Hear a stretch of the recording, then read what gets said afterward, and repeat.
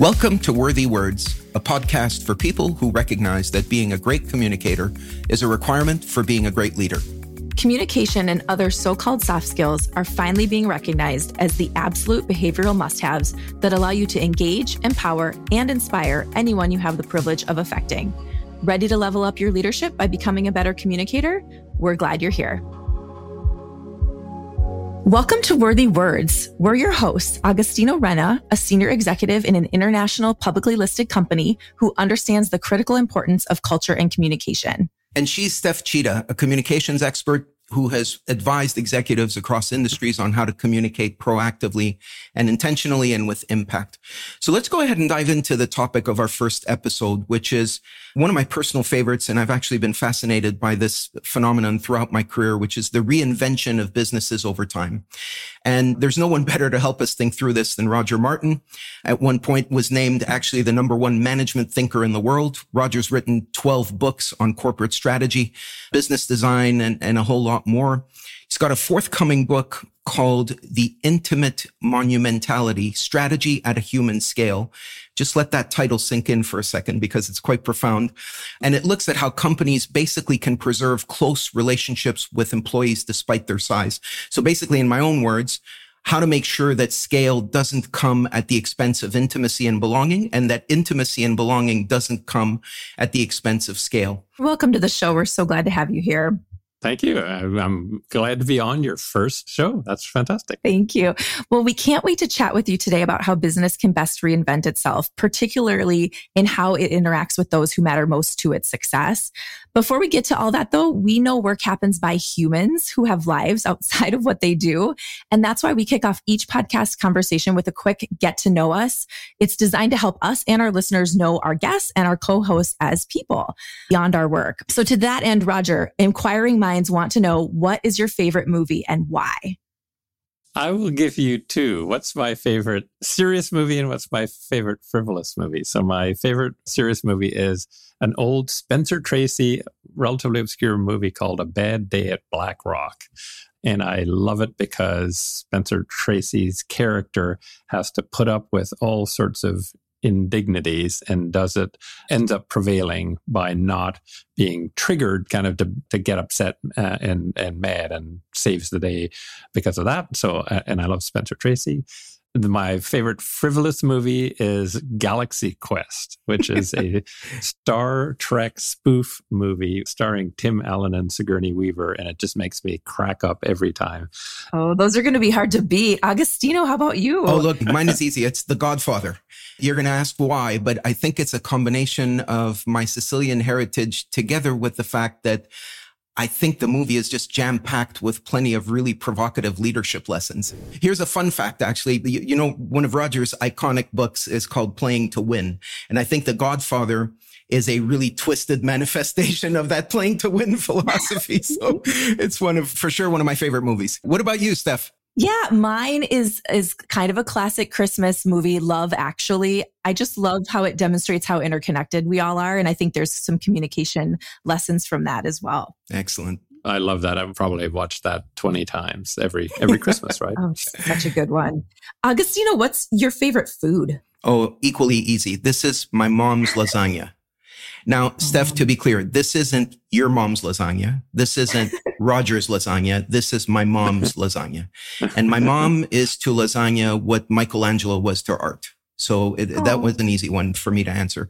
So Roger, what about you? Your favorite food? Probably Japanese. I never had it growing up because I grew up in the countryside in the middle of farming country and we didn't have many fresh fish there. And so when I discovered sashimi and sushi, I just love it. And so I have it whenever I can. Excellent. And Steph? You know, I'm going to reveal my Midwest roots and say steak. Just nothing like a good old steak. Well, now that we better understand the humans having this conversation, which I found very enjoyable, let's dive into the topic at hand, which is business reinvention. Companies are trying to normalize and stabilize after COVID, but conditions remain tumultuous, as we all know. Businesses are having to transform almost constantly. I read one time that nearly 60% of leaders are saying their businesses need to reinvent every 3 years to survive. And all of that requires leaders to carefully consider how they interact with those who matter to their success. Agostino, as a global senior executive, I wonder what you would say are some of the mega trends and forces that you've been observing playing out in the world, and how are they informing the way you lead?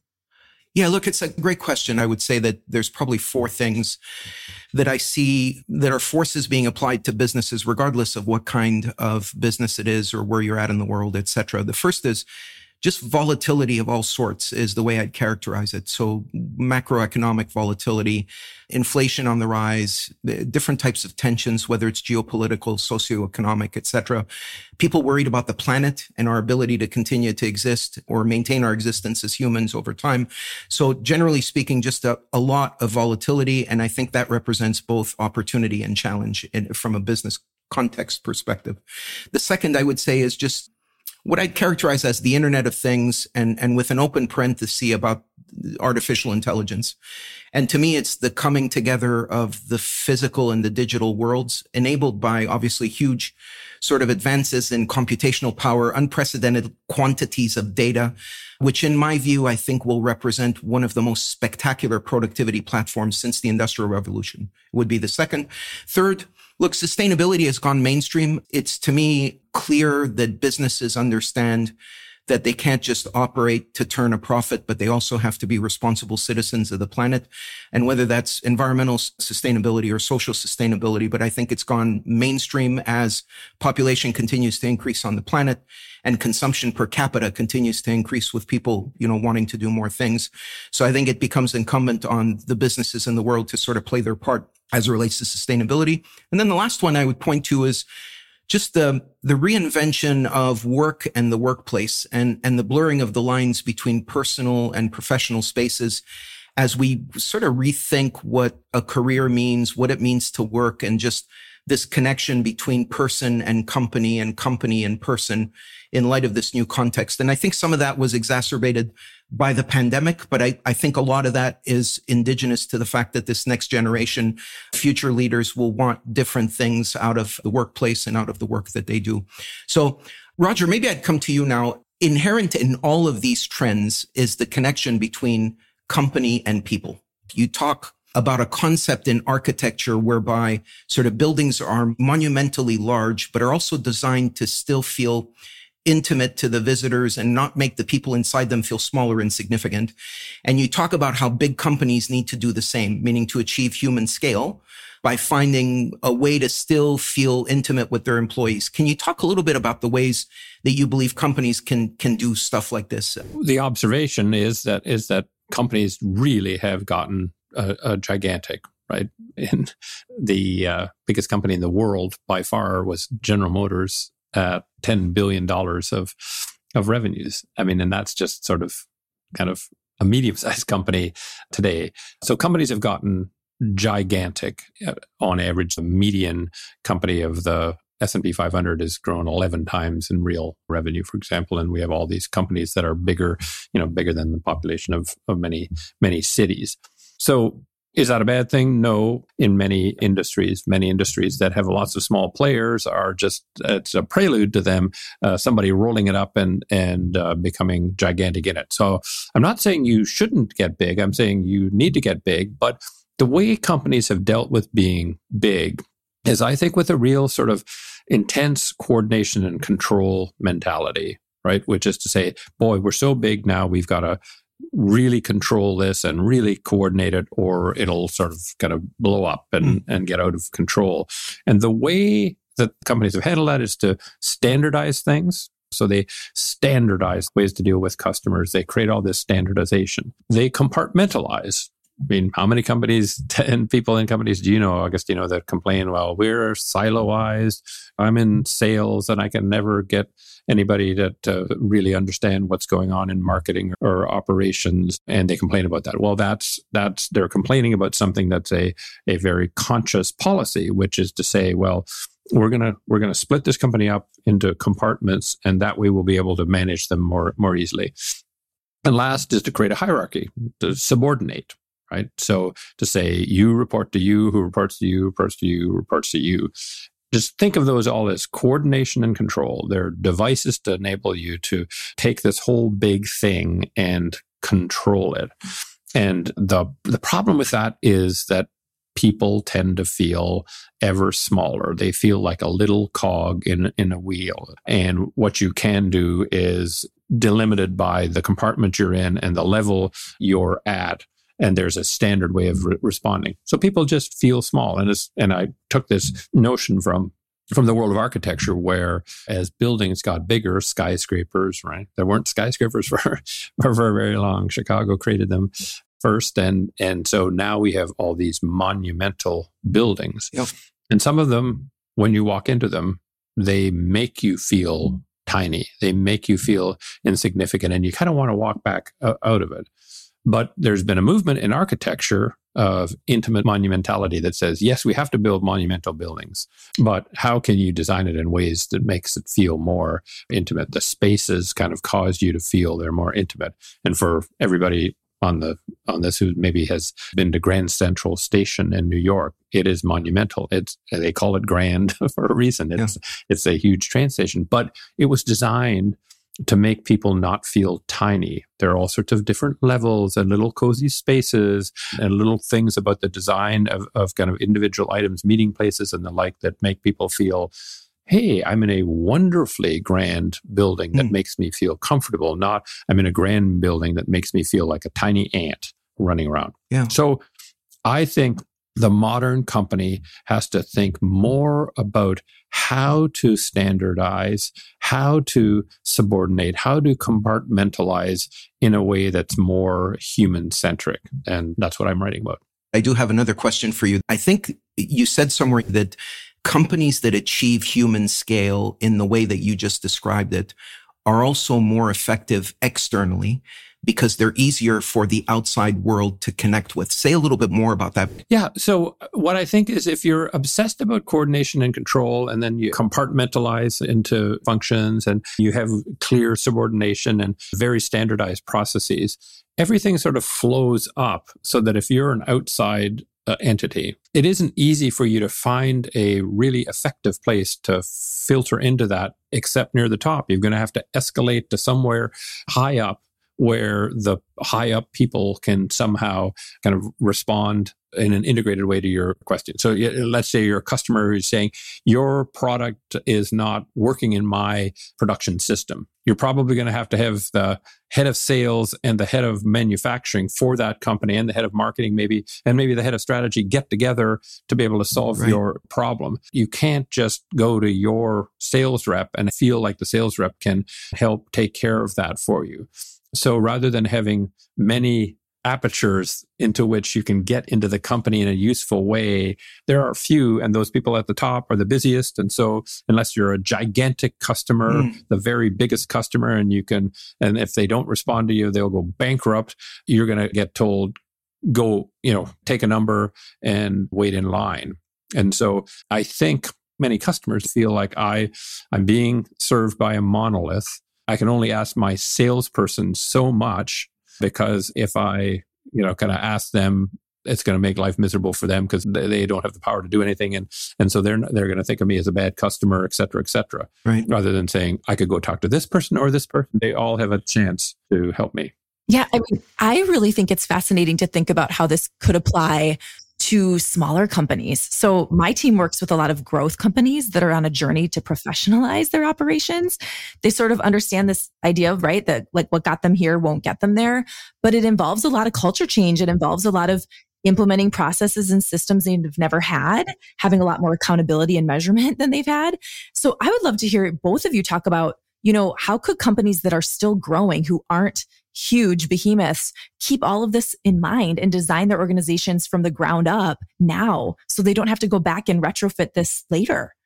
I think you're getting at the key, Steph, which is to recognize that, okay, if we have to standardize, can we standardize in a more human-friendly way? If we have to compartmentalize, can we compartmentalize in a more human-friendly way? If we subordinate, can we do it in a more human-friendly way? And I think asking those questions will cause you to do different things. One, I think it'll cause you to not over-standardize and say, okay, now that we're a big company, we're going to have to create standardized job. So all the customer reps are exactly the same and we're going to standardize on what they actually do. Rather, you can say, well, what things are important to standardize? Let's standardize a customer service approach so that we have a checklist that says that these are the 10 things that we always have to pay attention to when serving the customer, right? And you pay attention to them in your own way. You need that customer feeling that they were listened to, rather than sort of standardizing and saying the methodology for having somebody being listened to is X, Y, Z. Right. You say that this is an outcome we want, and you figure out how to make that happen. Standardizing, if you will, on desired outputs rather than standardizing on inputs. How many times are things standardized? Did you fill in this form? Did you do that? Those are inputs, and that makes a person feel more like they're just a cog, as opposed to you've asked them to produce an output of a certain quality and standard, but to figure out how to do it themselves. That would be a way to standardize, but in a way that is more human-centric than standardizing in a way that isn't. And I would argue that if you standardize in ways that aren't human-centric, they'll end up strangling you and you won't get the outcomes you want. That's really good points. Steph, I think for me, on the same question, I would take a more philosophical response in that I think regardless of whether you're big or small, whether you're growing or in a turnaround situation, whether you're differentiated or commoditized, my experience has taught me that there's sort of 5 basic principles that I think should be anchor points for all companies, whether they're in scale-up mode, whether what have you. I think the first is just making sure you keep customers at the center.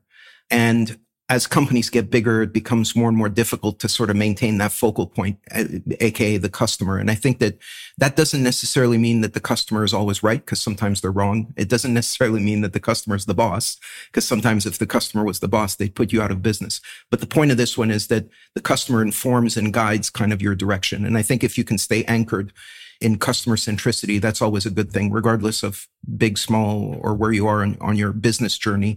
The second is what I call lean, simple, and fast. And the enemy of large companies is complexity and bureaucracy. And I've seen it, throughout my career, I've worked with and for some really, really large companies. And the words lean, simple, and fast are generally not words you would use to describe large companies. And so I think to the extent that you can sort of make that a philosophical principle and a guiding principle for a business, it's a good thing. This notion, I would say, of learning and adaptation. I think that when I started my career, you won and lost based on your ability to master and deliver what I called static content.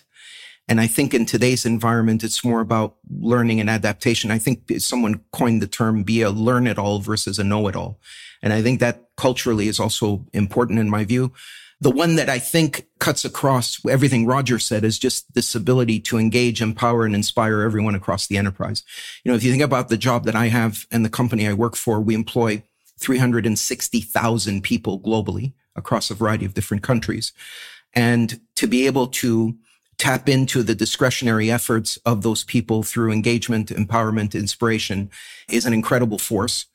And then, the last thing is none of that matters if a company can't deliver results, and whatever those results are, whether it's for the environment, whether it's for the investment community, if you're a not-for-profit, to the mission that you represent, et cetera. But so my view of this is that regardless of whether you're big or small and where you are in your journey, if you focus on customers, you try to stay lean, simple, and fast, despite the fact that you might be getting bigger over time. If you create a learning organization, you're able to engage, empower, inspire everyone that works for the company, and you focus on delivering results and cutting out the noise. I think that's generally a good formula. Yeah. When we think about the leadership implications of all this, obviously we all know leaders need to give people a vision for the future that they want to be part of. One thing I've noticed is that growing and evolving companies sometimes struggle to be transparent with their people about the natural tension and challenges that come when they're passing through new stages in their life cycle. Roger, how do you recommend companies approach something like that in the spirit of maintaining intimacy with their people? Well, I think a bunch of it has to do with transparency. People experiencing something for the first time. So let's say they've always worked in this small company that's growing and they're experiencing large size for the first time. I think they get scared that they may be losing something that they didn't have before. It's starting to feel different than before. And I think a good leader is one who sort of explains, hey, this is what's changing in the business. And in some sense, I need your help in telling me how to make the kind of decisions, manage the tensions that we're managing.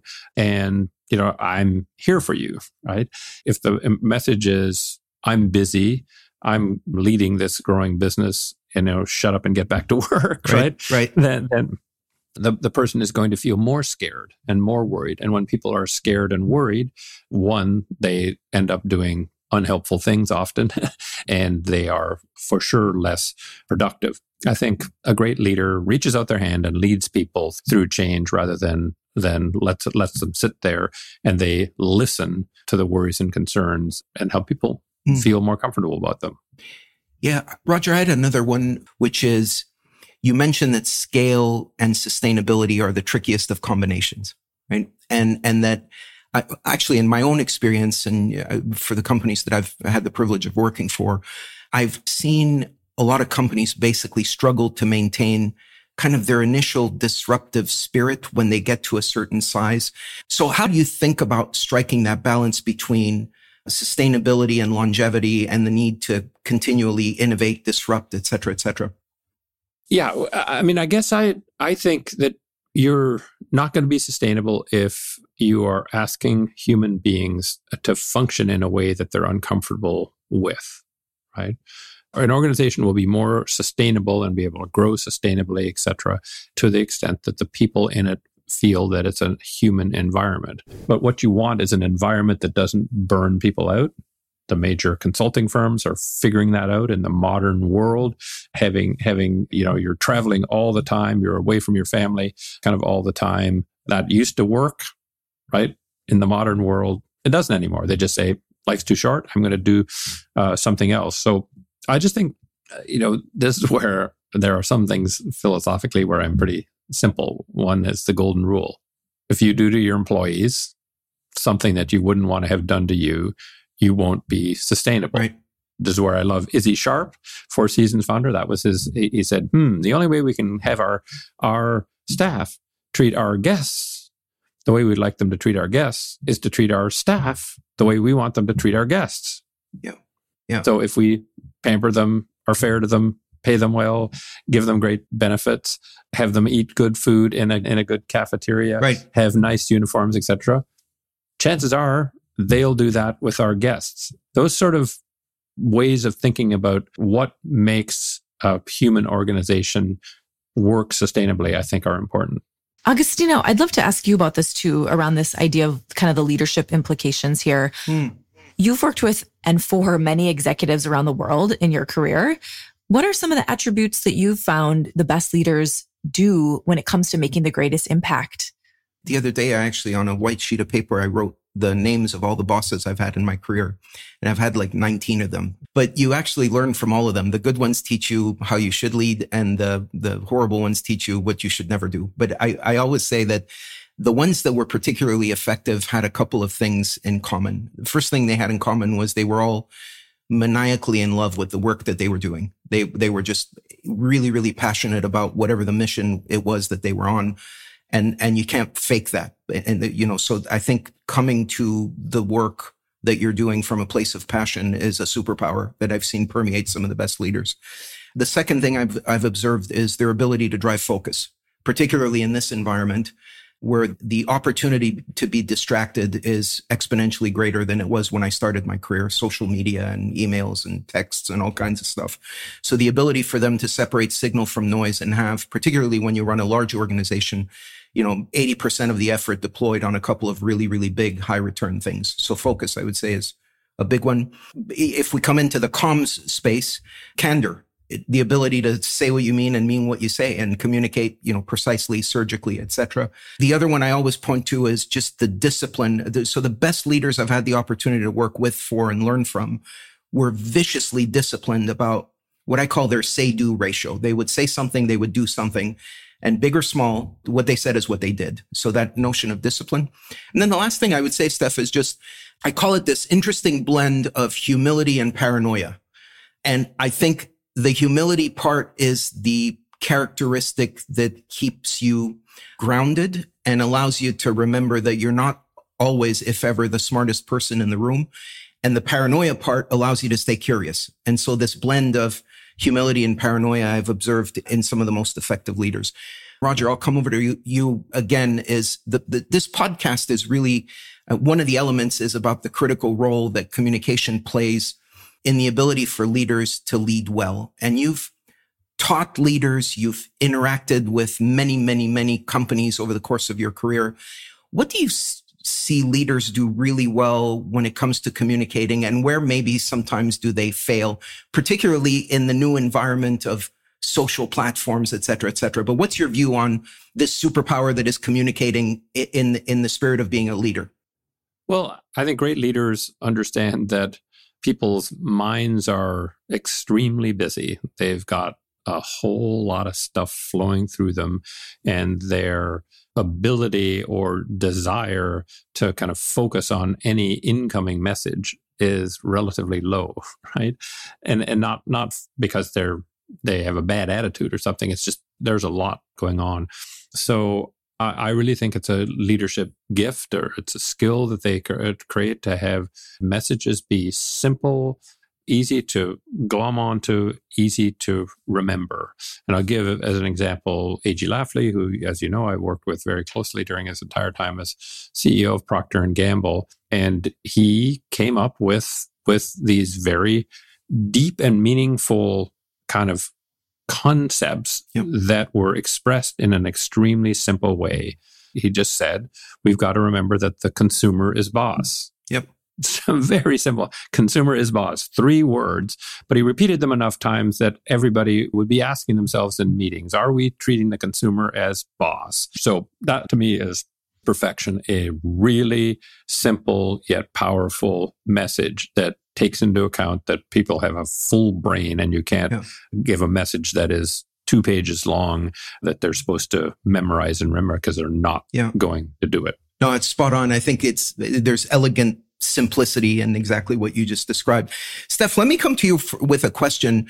So for leaders who do recognize the importance of being sort of the communicator in chief for whatever it is that they're leading, their function, their department, area of responsibility, what advice would you give them on why, what, and how to communicate in the current business context, right? There's a litany of ways that you can communicate in today's environment. What advice would you give leaders that are looking to get better at communicating? Yeah, I'd build on some of Roger's comments just around kind of the simplicity and the direct approach. One of the biggest things I think we forget is to put our audience first and to really take a minute to walk in their shoes, understand what's in it for them in what we're communicating, and frame everything we do from that standpoint. It's not human nature. If we communicated this way at home, we'd get our way a whole lot more. It's just not what we do. But if you can take that beat and that moment to really change how you're communicating to come from the standpoint of the person you're trying to reach, that's everything. One of my favorite quotes is, the biggest misconception about communication is that it happened, right? We send an email, we put a check in the box, we go on our merry way.